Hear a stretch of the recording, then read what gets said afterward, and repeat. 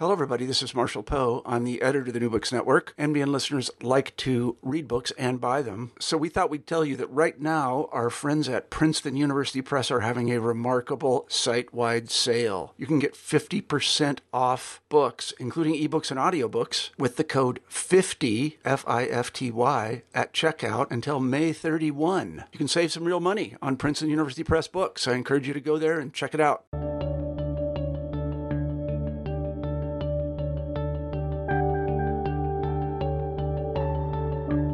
Good day. Welcome back to New Books in History, a podcast channel on New Books Network. My name is Dr. Charles Coutinho of the Royal Historical Society, and I am a host on the channel. And today I'm pleased and honored to have with us Professor Jeremy Black. Professor Black is Professor of History at Exeter University. He is without a doubt the most prolific historian writing in the English language today, having written well over 100 books. And today we are speaking about one of his newest books, Italy, A Brief History. Welcome, Professor Black. Good afternoon. Professor, when do you commence looking at Italy as a historical subject in its own right? Oh, well, from my point of view, looking at a country means looking at its past, whatever political situation it might have had. So a country exists even if it is not yet a state. So I start with prehistory with Italy and go up to the present day. What I've tried to do is to write what's known as a crossover book. A crossover book is a book in which you try and use your scholarly understanding, your ability to, based on academic research, to assess issues for a broader public. And in this case, I'm writing for people both who travel to Italy and would like a general account, but an up-to-date account of its history, and also people who don't travel there, but similarly would like an up-to-date account. Following from that, how important for you in terms of the history of Italy is its geography? Do you assign a sort of Braudelian importance to it? Well, without being a determinist, and I think Fernand Braudel was at times a determinist, I do think geography is tremendously important. And indeed, that helps to link together some broader themes in my work, the importance of maps, which in my way of thinking often illuminate geographical facts, geographical perceptions, and the fact also that, as you know, I brought out a book recently on geopolitics and a book recently on sort of British attitudes to geography during the development of empire. So in the case of Italy, the political fragmentation that one sees after the Roman Empire is linked, I think, to geographical issues, not least the absence of a large area of low land with fertile agriculture again, around which an entire state could develop. But on the other hand, as you know, the formation of the Roman Empire showed that you do not need such an area in order to create unity, and the Roman Empire had an enforced unity which rested ultimately on the ability to overcome geography. I mean, the very phrase that the Romans used for what we would now call France, they called Gaul. They divided Gaul between Cisalpine Gaul on this side of the Alps, by which they meant the modern Italian areas of Piedmont and Lombardy and Venetia, and also Transalpine Gaul, by which they meant modern-day France. And as the Romans made clear, they had actually surmounted the obstacle of the Alps. Would it not be true to say that in the years after the fall of the Western Roman Empire, that the rise of autonomous Italian city-states in the 11th and 12th centuries were one of the most significant events to occur in Western history? Well, I certainly think Italian history is extraordinarily significant because much that we think about in terms of Western culture, including its origins in Europe, in fact originate in Italy. So one's thinking most famously of humanism and the Renaissance. One's thinking of the economic ideas associated with Venice. One's thinking of the need to cope with a pluralism, a political pluralism, in which there isn't a single dominant state. So all of those, I think, are very important. But equally, I would think it's fair to say that there are some other major themes in Western culture, and through Western culture, and, dare one say at this day and age, has brought progress to the world, which originate in other parts of Europe. One can think of the Reformation, the Protestant Reformation, which of course originated in Germany, or what is now Germany. You can think of the Industrial Revolution, which originated in Britain, and you can think of the practice of limited government and rule by law, which also originated in Britain. In the case of Italy, you would, though, agree that the rise of these autonomous Italian city-states, particularly in northern and north-central Italy, were key events for the future of history in the Italian peninsula. I would agree with you, and I would think they were also very important in European and Western culture as a whole, because I think in particular that the ability of the polities, states, if one wants to use that term, in much of northern Italy to defeat successive attempts by Holy Roman emperors of the Salian and Hohenstaufen dynasties, the ability to defeat those attempts and to achieve a situation in which there is no central power enabled a plurality of developments, and some of those developments were to be extraordinarily important for the future. Would it be accurate to state that the economic divide between northern and southern Italy commences in the late medieval period? That's generally understood, yes. I think it's also fair to say that there is, as you know, a long debate among economic historians about this, and indeed among particularly historians coming from Naples. There is, on the one hand, the argument that there was no inevitability here, that in many senses southern Italy, by which is understood the Kingdom of Naples, including Sicily, that southern Italy suffered from, quote, foreign rule, whether that rule was Aragonese or Habsburg, and that this meant that its resources were used for the benefit of elsewhere, and also that northern Italian commercial interests, particularly from Genoa and Venice, took over effective control of much of the southern economy. That argument has been extensively deployed and, of course, very much suited arguments of sort of anti-imperial type in European and Western history. I think it's fair to say that there is considerable complexity, and, of course, it's not only the case that that if you look at things on the European scale, or indeed things on the Italian scale, it's not only the case that southern Italy had a relatively lower developmental rate than some of the peak areas in the north. But yes, I think you're right. You could date a lot of it to the later medieval period. What were the origins of the so-called Italian Wars of the late 15th and early 16th centuries? The Italian Wars began with the invasion of Italy by Charles VIII of France in 1494 and are generally dated up to the Peace of Cateau-Cambrésis between the French and the Habsburgs in 1559. And they reflect two things. First of all, they reflect what we've been talking about, the absence of a powerful state in Italy, and therefore the inability of the Italian states to prevent external interventions in their politics. An intervention in that period obviously meant military intervention. So that's point one. Point two, it is the divisions between the Italian states and their willingness to seek the support of non-Italian players, classically the rulers of France and Spain. That's very, very important.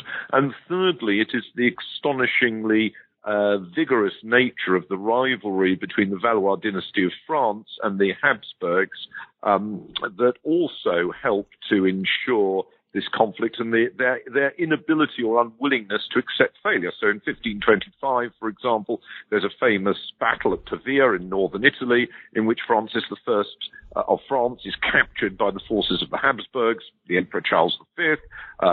Francis duly, signs a treaty in which he acknowledges that he gives up his territorial claims. He gets out, and as soon as he's got out, as soon as he's been released, he resumes the war. He loses again. There is a peace in 1529. As soon as the opportunity arises again, break that.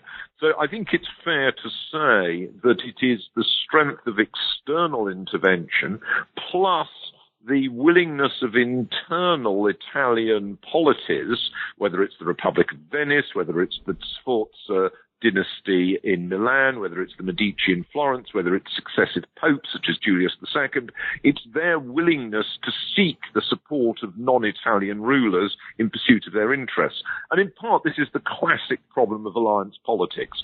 The non-Italian rulers assume that they will be able to use their skill in order to, as it were, as tails wag the dog, bring in these powerful external forces and use them to their own interests, and that doesn't work out terribly well. I think it's also fair to say that external interveners often found the Italians difficult allies themselves.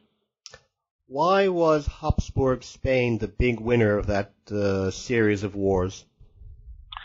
Well, that's again a very good question, Charles. I mean, you could play it for a determinist. I won't. I mean, if you wanted to play it as a determinist, you could say that Spain, particularly once it was in the gold and silver from the New World, this is the age of Cortes and Pizarro, and the fact that Spain, in the person of Charles V, encompasses the modern-day Netherlands, Belgium, Austria, Czech Republic, Slovenia, etc., you could say that simply France was out-resourced. But, that kind of inevitability looks very parlous if you actually slow it down and look at particular years and notice the great pressure that the Habsburgs are also under, because they're not only fighting the French, they're also fighting the Ottoman Turks. Suleiman the Magnificent, for example, besieges Vienna in 1529. Charles V is also having to fight, or feels he has to fight, the German Protestants, because this is the period of the Reformation. So I think you could write a marvellously easy explanation of why both sides were bound to lose, which I think is fairly true of most complex wars. And this is the great problem today, if you don't mind. Can I make a broader point? The great problem today, and you see it in American universities, you see it in British universities, people who are reductionists, they don't want to understand the complexity of high diplomacy, they don't want to understand the complexity of war, they don't want to look at military, and therefore they try and reduce it all to an account in which you explain something as being inevitable or likely due to superior resources. This, of course, is facile and silly. Neither Charles V, nor Francis I, nor such other contemporary players as Henry VIII of England, or Martin Luther, or John Calvin, or Suleiman the Magnificent, none of them thought that the events of the period were inevitable. So why should, with the complexity that they understood, why should, as it were, and one doesn't want to be rude, but many later historians of the present day are remarkably stupid to imagine that these are clear-cut outcomes that are necessarily supposedly inherent to the international system, arguing, for example, that there is an inherent multipolarity, for example, to Europe. Well, no. Speaking of reductionists, do you adhere to the traditional Italian discourse that argues that Italy in the early modern period was held back culturally, economically, and politically by Spanish dominance in the 16th and 17th centuries? No, I think that was a very convenient interpretation for Risorgimento historians and intellectuals, because it suited their views to argue that. And of course, they created this narrative of Italian history in which, A, there is a place called Italy, B, Italy doesn't develop because of foreign oppression and domestic disunity, and therefore you ought to end both together and unite Italy around whatever political spectrum they envisaged. So in the 19th century, that started out as a kind of republicanism, and it ends up with a sort of proto-nationalism and then nationalism around the House of Savoy-Piedmont. No, I think that that's very much a retrospective reading. I think one has to be very cautious before adopting the retrospective readings of nationalists of the 19th century and 20th century reading into the past. Of course, hilariously enough, because so many modern intellectuals derive their income from state support, i.e. their university academics or whatever, and these states are the successors to this nationalism. They, funnily enough, tend often, not always, there are people who don't, but often to assume this nationalist spectrum hardwired into them. There is no inherent reason to believe that Italy or France or Denmark, to give states that had very different trajectories, should have taken the forms that they did, either in terms of international relations and the positioning of them as a distinctive state, or in terms of their internal political structure. And I think the same thing is true of Italy. I mean, for example, being a member of the Habsburg Empire in southern Italy in the 16th century helps to give you protection against the Turks. I mean, let's remember this. A Turkish army had landed, as you know, at Otranto, near Taranto in Apulia, in the beginning of the 1480s, when Naples is not part of the Spanish system. When Naples is under Charles V and subsequently Philip II, you get a very extensive fortification of the coastlines and the vulnerable positions in the Kingdom of Naples. I was not so long ago at Trapani and looking at the fortifications there. And you could do the same thing at all sorts of places. These are part and parcel of being part of the Habsburg system. When the Suleiman Magnificent sends a large fleet to Malta, which is then a part of the Italian world, admittedly under the Knights of Malta, in 1565, it is the Spaniards that do the major act of sending the relief there. So I think you've got to be very careful here, and you've got to not assume that 19th century values should necessarily prevail for an earlier period. Again, if you were a committed Catholic, an ultramontane Catholic, you might argue that Italy in the 16th and 17th century is primarily part of a system led in secular terms by the Habsburgs, which is the system of the church militant. And you would be often disinclined or unsympathetic to those Catholics, for example, in Venice, who were hostile to this Habsburg leadership. Now, by the 19th century or the 20th century, of course, you don't have the strength to the same extent of that tradition. And indeed, in 1870, the Pope goes and shuts himself up in the Vatican City in reaction against the unification of Italy and the seizure of Rome. And that's, of course, a defeat for ultramontane Catholicism. But prior to that, if you were to take that perspective, I personally am not an ultramontane Catholic, but you have to understand those perspectives in order to avoid this sort of anachronistic judgment of the 16th and 17th centuries. What do you mean exactly in the book by your statement, quote, "The old aristocratic order survives to a greater extent than is acknowledged," unquote, in contemporary Italy? Right, I'd say the same thing of Italy. I'd say the same thing of actually quite a few European countries. I think you'd find the same thing if you were to look into German banking circles, for example. I think you will find that if you are a member of the Italian aristocracy, it still brings you considerable advantages in the world of connections and contacts, which is so important in Italy. I mean, in Italy, I think it's fair to say, and this is not just Italy, it's true of country after country, what the French call the long arm, the who you know and how that can help you forward is very important in all sorts of professions and occupations. And social status is still more significant than you might imagine. And I think if you speak to Italians privately, they will often admit aspects of their own society that they would be disinclined to talk about in public. But let me make this clear. This is not only true of Italy. I was simply making that point because I think this idea that Italy has ceased to have an aristocracy with any consequence is not true. I mean, it's certainly the case that Italy is a republic, and I can't see the House of Savoy coming back at all. Just as you're not going to get the Hohenzollerns back in Germany, and you're not going to get the Habsburgs back in Austria.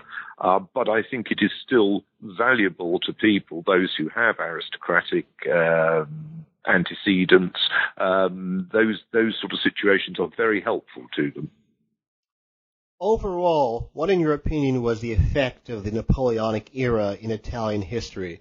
Was it a case of continuity or discontinuity? Was it a case of a breakthrough, or, to use the expression made famous by Gramsci in describing fascism, a parenthesis? Well, let's start with the idea of sort of Gramsci and parenthesis. Let's just make a simple point. I'm not a Marxist. I'm disinterested to see developmental notions of history as if it's going into a inevitable or necessary progression, and that therefore people should move it into a certain direction or not. As you will know, a lot of Italian intellectuals argue that under Napoleon, you get, particularly the Kingdom of Italy and Northern Italy, you get a kind of form of meritocratic governance which breaks with the old elites and which looks towards positive secular features which reflect what they would like to have seen happening in later 19th century Italian history.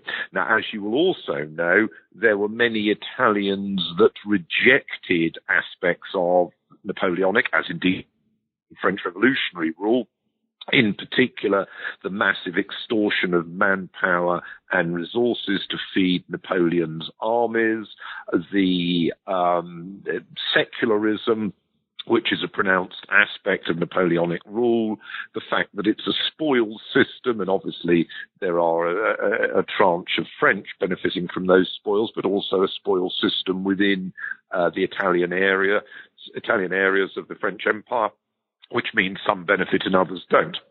Now, it used to be argued that there was greater popularity for Napoleon in Italy than I think now looks credible.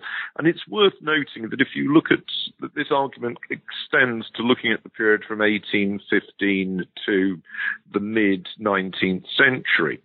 You can play that through several ways. You can either play it through to say that that a sort of proto-Italian nationalism had been created under Napoleon but not brought fully to fruition, that this attempts to bring this to fruition are seen in the subsequent risings against Austrian and Neapolitan rule, papal rule in fact, and that these are repressed by a harsh and unpleasant Habsburg rule until eventually there's a crisis for that rule in the late 1850s, beginning of the 1860s. So that's the standard account, and you'll know that it's in a lot of the textbooks.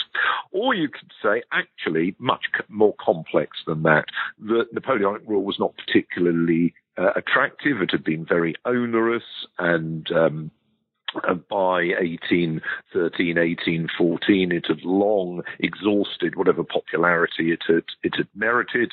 But as a result of that, the Habsburgs were able to have a degree of control and influence across Italy after 1815, resting on a much greater extent of popularity might otherwise have been accepted in traditional accounts. And this popularity in part can be tracked to their the way in which they're linked to Catholicism and the way in which we now understand that religion was more popular religious conformity, orthodoxy, whatever term you wish to use, was more popular than used to be imagined, and therefore that one has to look, again, going back to what we were talking about earlier with the Italian wars, one has to look for particular reasons for the crisis of Austrian rule in the late 1850s and early 1860s, and again, the particular reason you'd be looking at would be French intervention. So that in a sense, and this of course is not the sort of thing Italians like listening to, that in a sense, just as Americans, if you don't mind me saying so, Charles, don't like, as I know, people listening to the French argument that they, in a sense, were crucial to America getting its independence, that you could argue the same for the French and Italy. And that when the French do not intervene in this fashion, for example, in the crisis in 1821 or the crisis in 1830 or the crisis in 1848, 1849, then there is not that outcome. So, you can play it two different ways, and my own view is both of them have a degree of credence because you're talking about a complex society in which people are motivated by different factors, as you would anticipate. But that certainly to just take the standard view would be misleading, however much it might match modern suppositions. But then modern suppositions, I have to tell you, and I have to tell the listeners, are going to look very curious in 150 years' time. So you would not necessarily disagree with Gramsci's argument that the Carbonari and Mazzini did not in fact enjoy much by way of popular support, a case of, I suppose you can say, generals without an army. I think that's right, but what I wouldn't say, as Gramsci would have gone on to argue, and people of his ilk, that this is a question of false consciousness on the part of the public. I think the bulk of the Italian public was quite entitled, whatever you mean by that term, Italian publics, I should say, were quite entitled to feel that they'd had an experience of secular liberalism in the 1800s and 1810s, and it didn't work out very well. Large numbers of Italian men had been, forced into military service in Napoleon's armies in places like Germany and Russia, and it hadn't worked out well for them. So I think it's fair to say that you have the tension, which we were early talking about, but which of course plays through in different cases, different scenarios, the tension between following what you might call, in inverted commas, a national solution, whatever that means, and the tension about what you might call following an international solution. Now, the Habsburgs you can see as an international solution. You can see that what used to be considered progress as an adjunct of the Napoleonic system was an aspect of an internationalism that was very harmful for the average Italian, whatever that means. And you could go on to argue the same was to be the case with the world wars for Italy.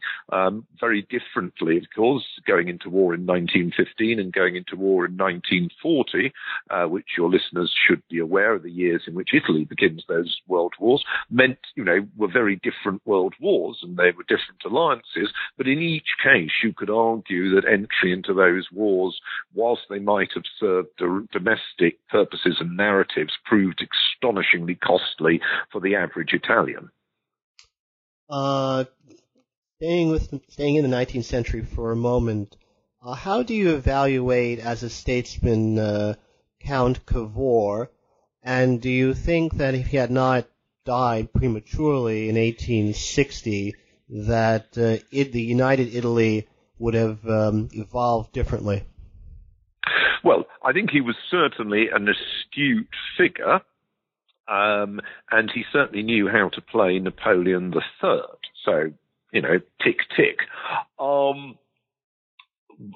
I think it's very difficult. Most careers end in failure. Enoch Powell's most political careers observation about that, and look at that great astute figure, Count Metternich, and his career didn't exactly end in success. So if Cavour had lived for longer, it's very difficult to say. I mean, I think if Cavour had lived for longer in international terms, Italy would still have achieved what it did achieve, which is in 1866 gaining the Veneto, and in 1870 gaining Rome. And I think that would have happened to whoever was running it, because of the way in which Austria was under greater pressure internationally from Prussia in 1866 and France from Prussia in 1870. So those are adjuncts, if you like, of Italy's ability to swing its alliance system. And I think, Cavour would have probably done the same. As far as Italian domestic politics are concerned, I think, you can again play through different ways. I mean, what are we looking at in terms of failure in the late 19th century?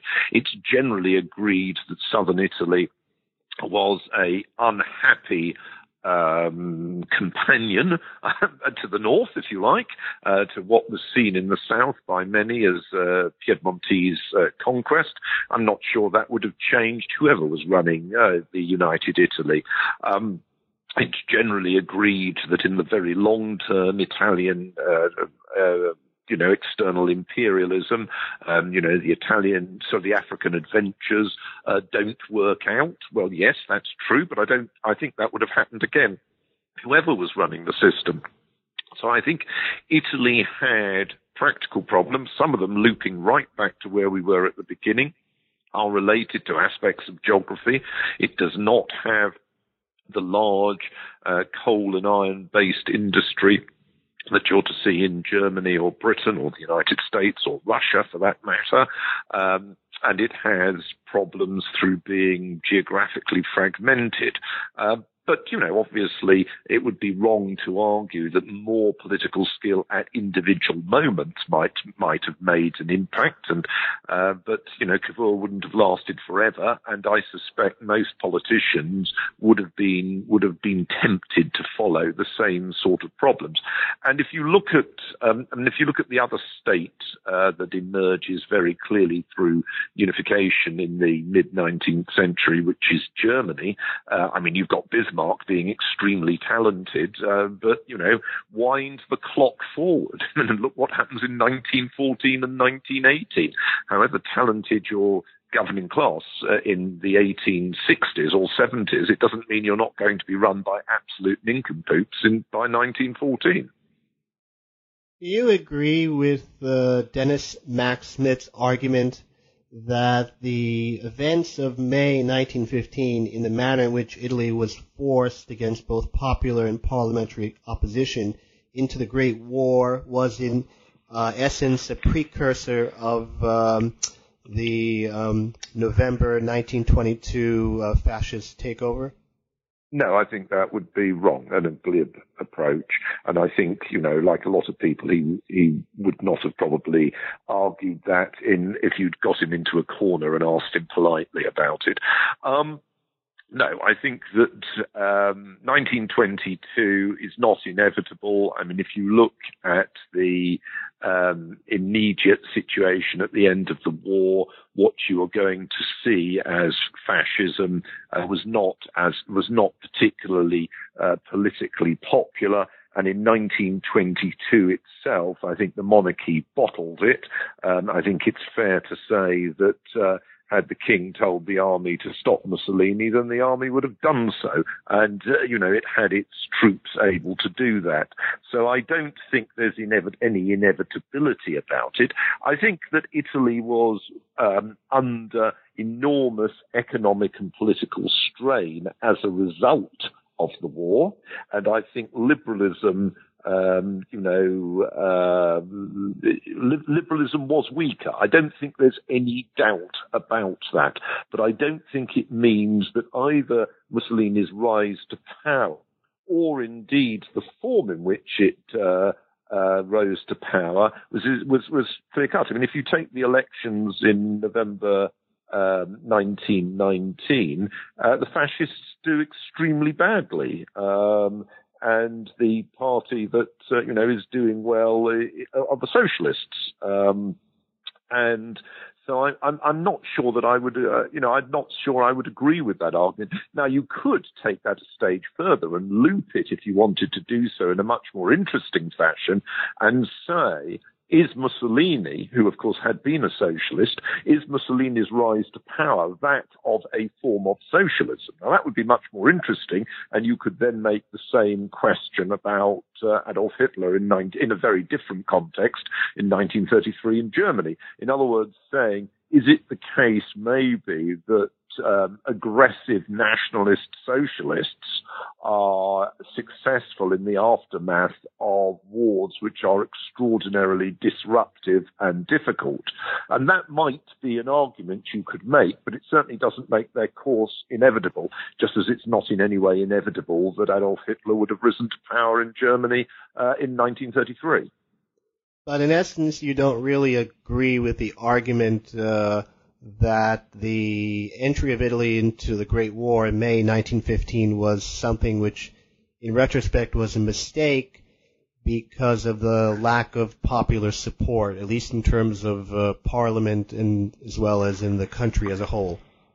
No, I wouldn't agree with that, and I think that to a degree that people possibly today, I mean, here we are, look what's going on in Britain at the moment, to a degree that people possibly today don't understand, foreign policy which included classically the declaration of war, was regarded as a matter of the royal prerogative.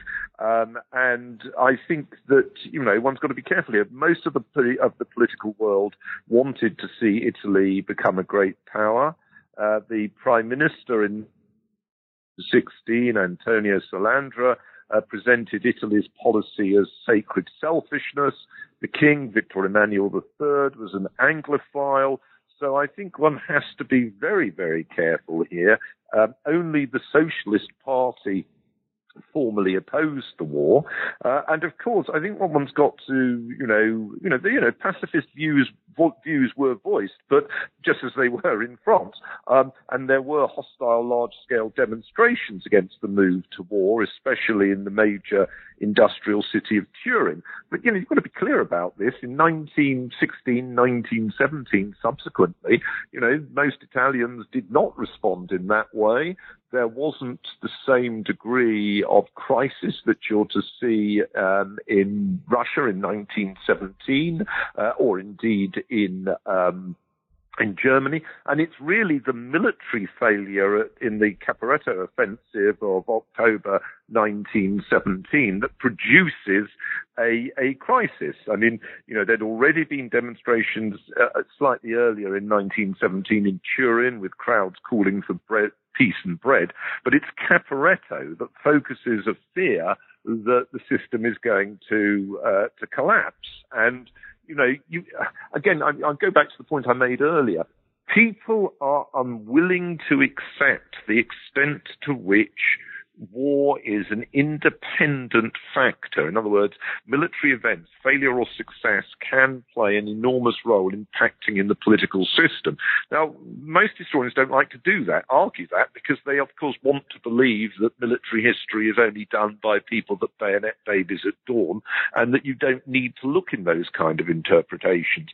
But what I would argue is that it's the crisis of October 1917 which causes a lot of problems. But ironically, what it does is the Prime Minister, the new government under Vittorio Orlando, and, they actually manage with their sort of version of David Lloyd George's General Haig's back to the wall, propaganda. They managed to rally the country. And, what you've got at the very end of 1917, the beginning of 1918, you've got a toughening of price controls, you've got rationing of bread, you've got not the collapse of civil society in that context, but actually a tremendous effort that is mounted in 1918 to rally. And of course that ends up with the Italians launching their offensive at Vittorio Veneto and defeating the Austrians.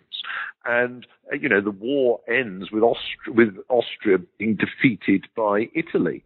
Hundreds of thousands of Austrian prisoners, the Italians planning an offensive into Bavaria through the Brenner Pass.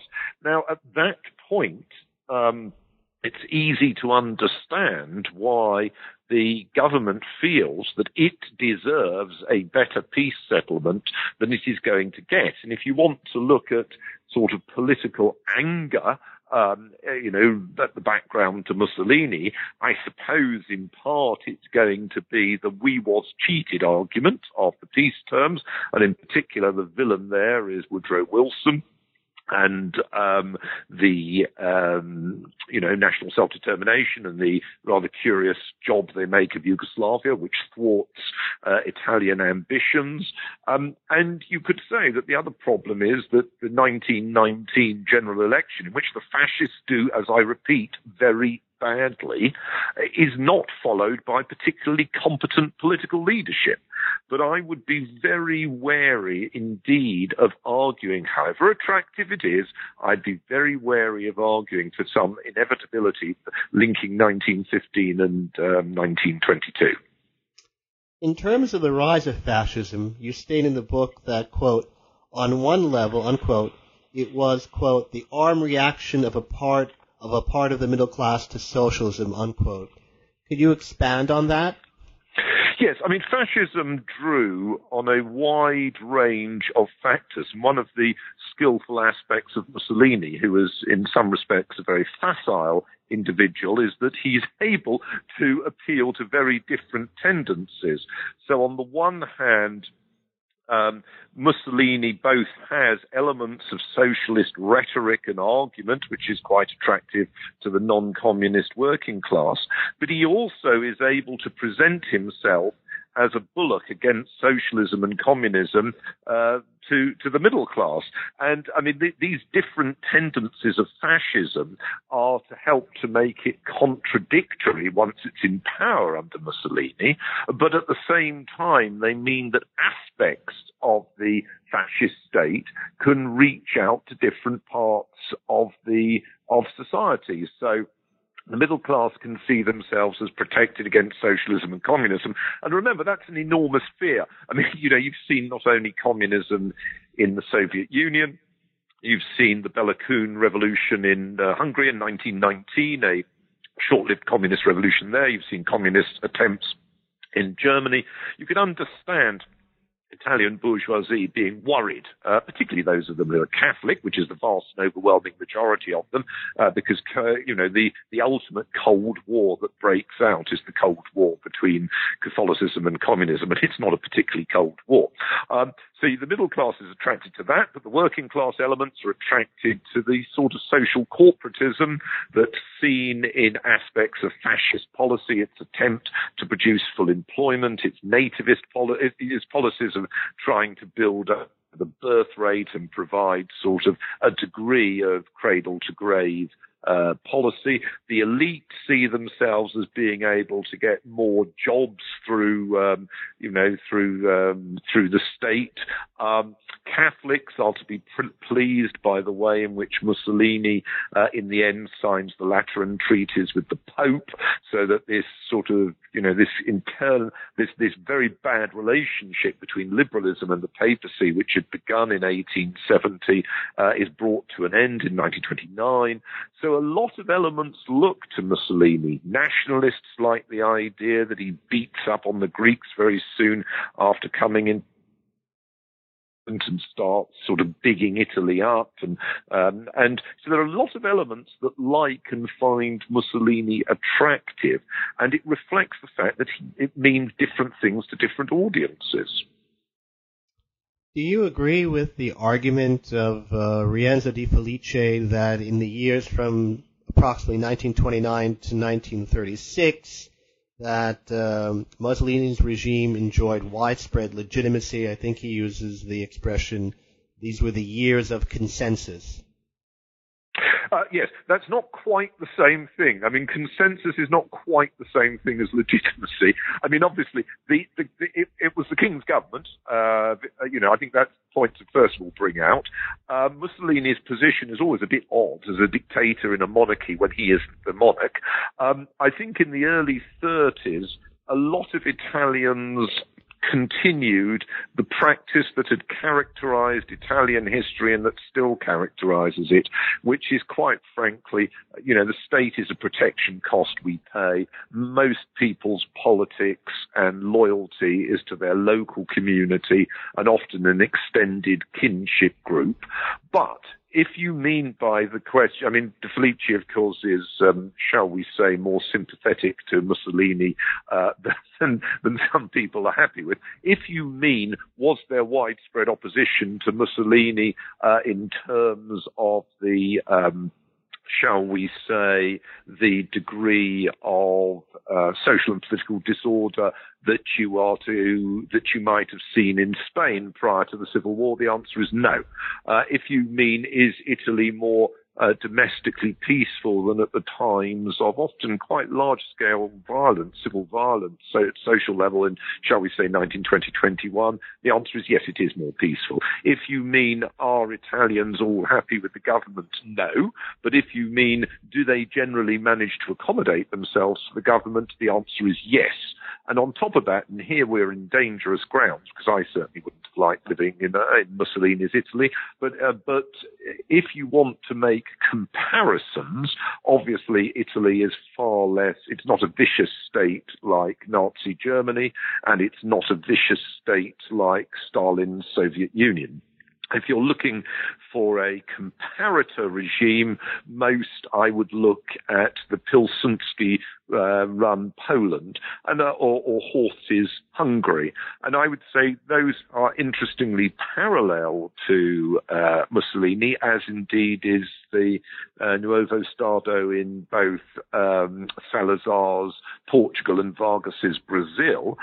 These are Catholic states with essentially authoritarian rule, run by sort of figures who are bitterly anti-communist, but in no way are similar to the totalitarian brutality that we associate with communism, nor are they associated in any way comparable to the vicious genocidal violence that we are to associate with Hitler. And I think that's quite important. I mean, people often run together the Axis powers, and of course Mussolini liked to see himself as the senior dictator, and he got a bit uppity that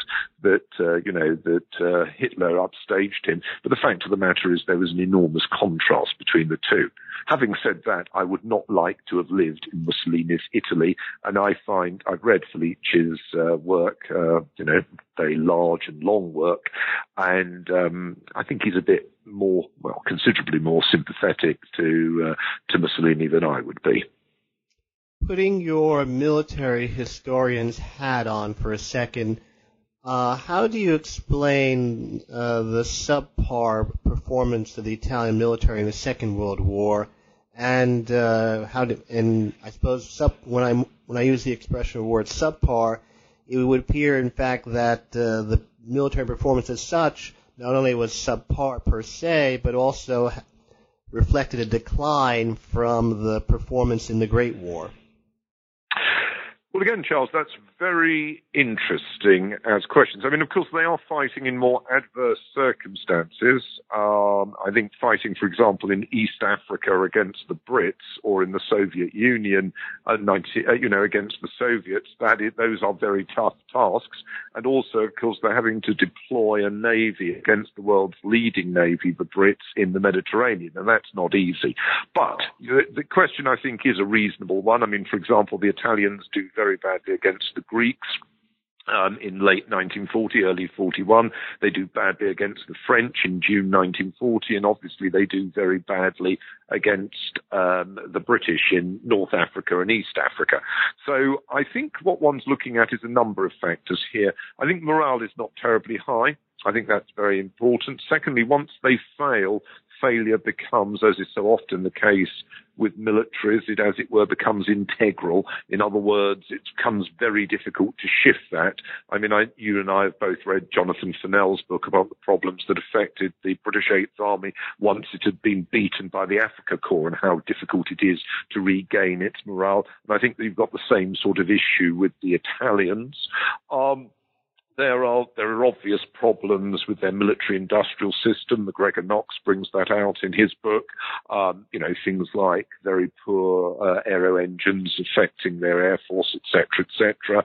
I think the command structure is poor. One of the great problems with authoritarian systems is you tend to get promotion of people that the person at the top is happy with, and I think that's a root problem with the Italian regime. And also they've got the classic problem that they've put an enormous emphasis on mass, numbers, and that, might have been very useful when they were fighting the Ethiopians, but it proves to be inappropriate, and it leads them to become more sclerotic in their maneuvers against both the Greeks and the Brits. So I would argue it's a combination of all of those, but I would point out, I think the phrase subpar is a good one. I think it's a very good one, but I would point out that, you and I have discussed this in my own work on World War II. I have tried to show, and other scholars have tried to show, that the kind of sort of worship which you get out there of the supposed competence of the Wehrmacht is complete rubbish. A lot of Wehrmacht units are, if you wish to use that term, subpar. So I think one's got to be very, very careful here. Italy goes down to defeat and failure, so during the course of the war to a hell of a lot of other people. And I think that point is worth bringing out. Overall, what is your assessment of what could be labeled the First Republic, the Italian Republic from 1946 to 1992?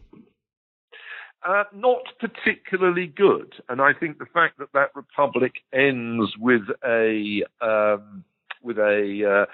collapse of the political system in the 1990s is important. No, I would say very poor. I think that Italy benefits from, as does the rest of Western Europe, from in fact most of the world's economy, from the so-called long boom. I think it benefits from being bolstered by the United States economically, financially, and in other respects. But I think one's got enormous problems there, and I think it leads to political crisis in the end.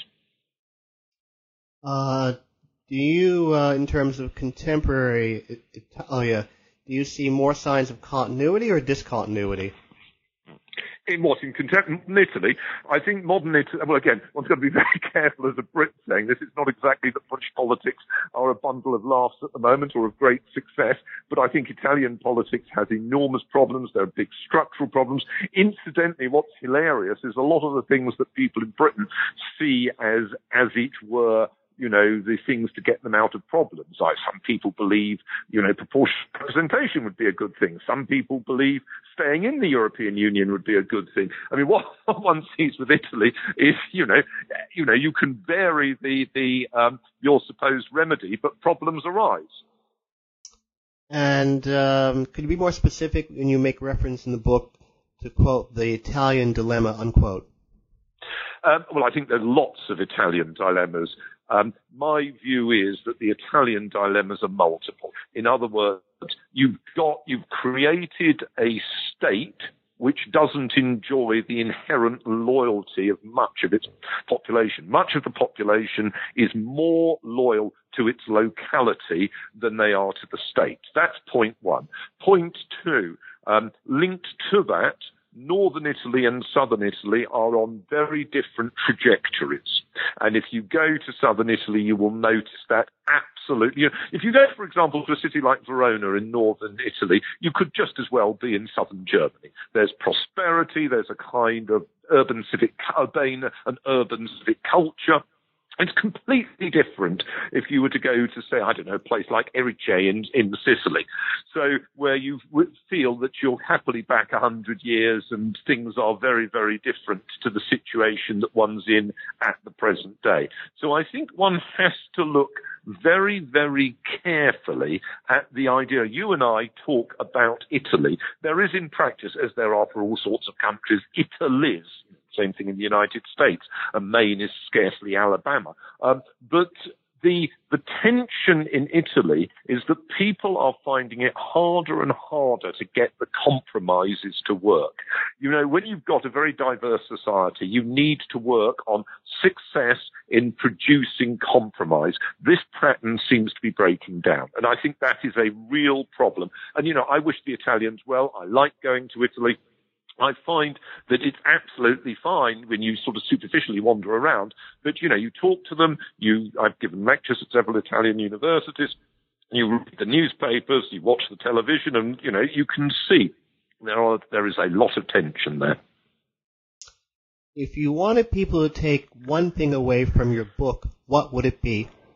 Oh, well, the element we've not talked about. I've tried repeatedly in the book to indicate the fascination of visiting the country. And in terms of the density of things to see, it is remarkable. If you are to go to any, you know, let's say 100 square mile area or 1,000 square mile area of Italy, there is far more to see than you would find in most countries in the world. You will not find, for example, an experience of driving hour after hour and finding relatively worthy people in the United States, but relatively little to see in terms of, you know, in terms of churches or townscapes of interest. You'd find it completely different in Italy. And this book is partly an introduction for people who, as it were, stay at home, but it's partly an introduction for travelers. It both tells you about the cities they will know about, Venice or Rome or Florence, but it will also tell you about places they don't know about, and that's very important. There are large parts of Italy that people don't visit enough. The far northeast, for example, Trieste, Udine, Treviso. You know, there are lots of areas that are worth seeing there, that are interesting, and that I'm trying to communicate that interest at the same time as one reads about its history. I would like to thank you very much, Professor Black, for being so kind as to speak with us today. This is Charles Coutinho. Thanks for listening to New Books in History, a podcast channel on the New Books Network. Thank you, Professor Black, very much.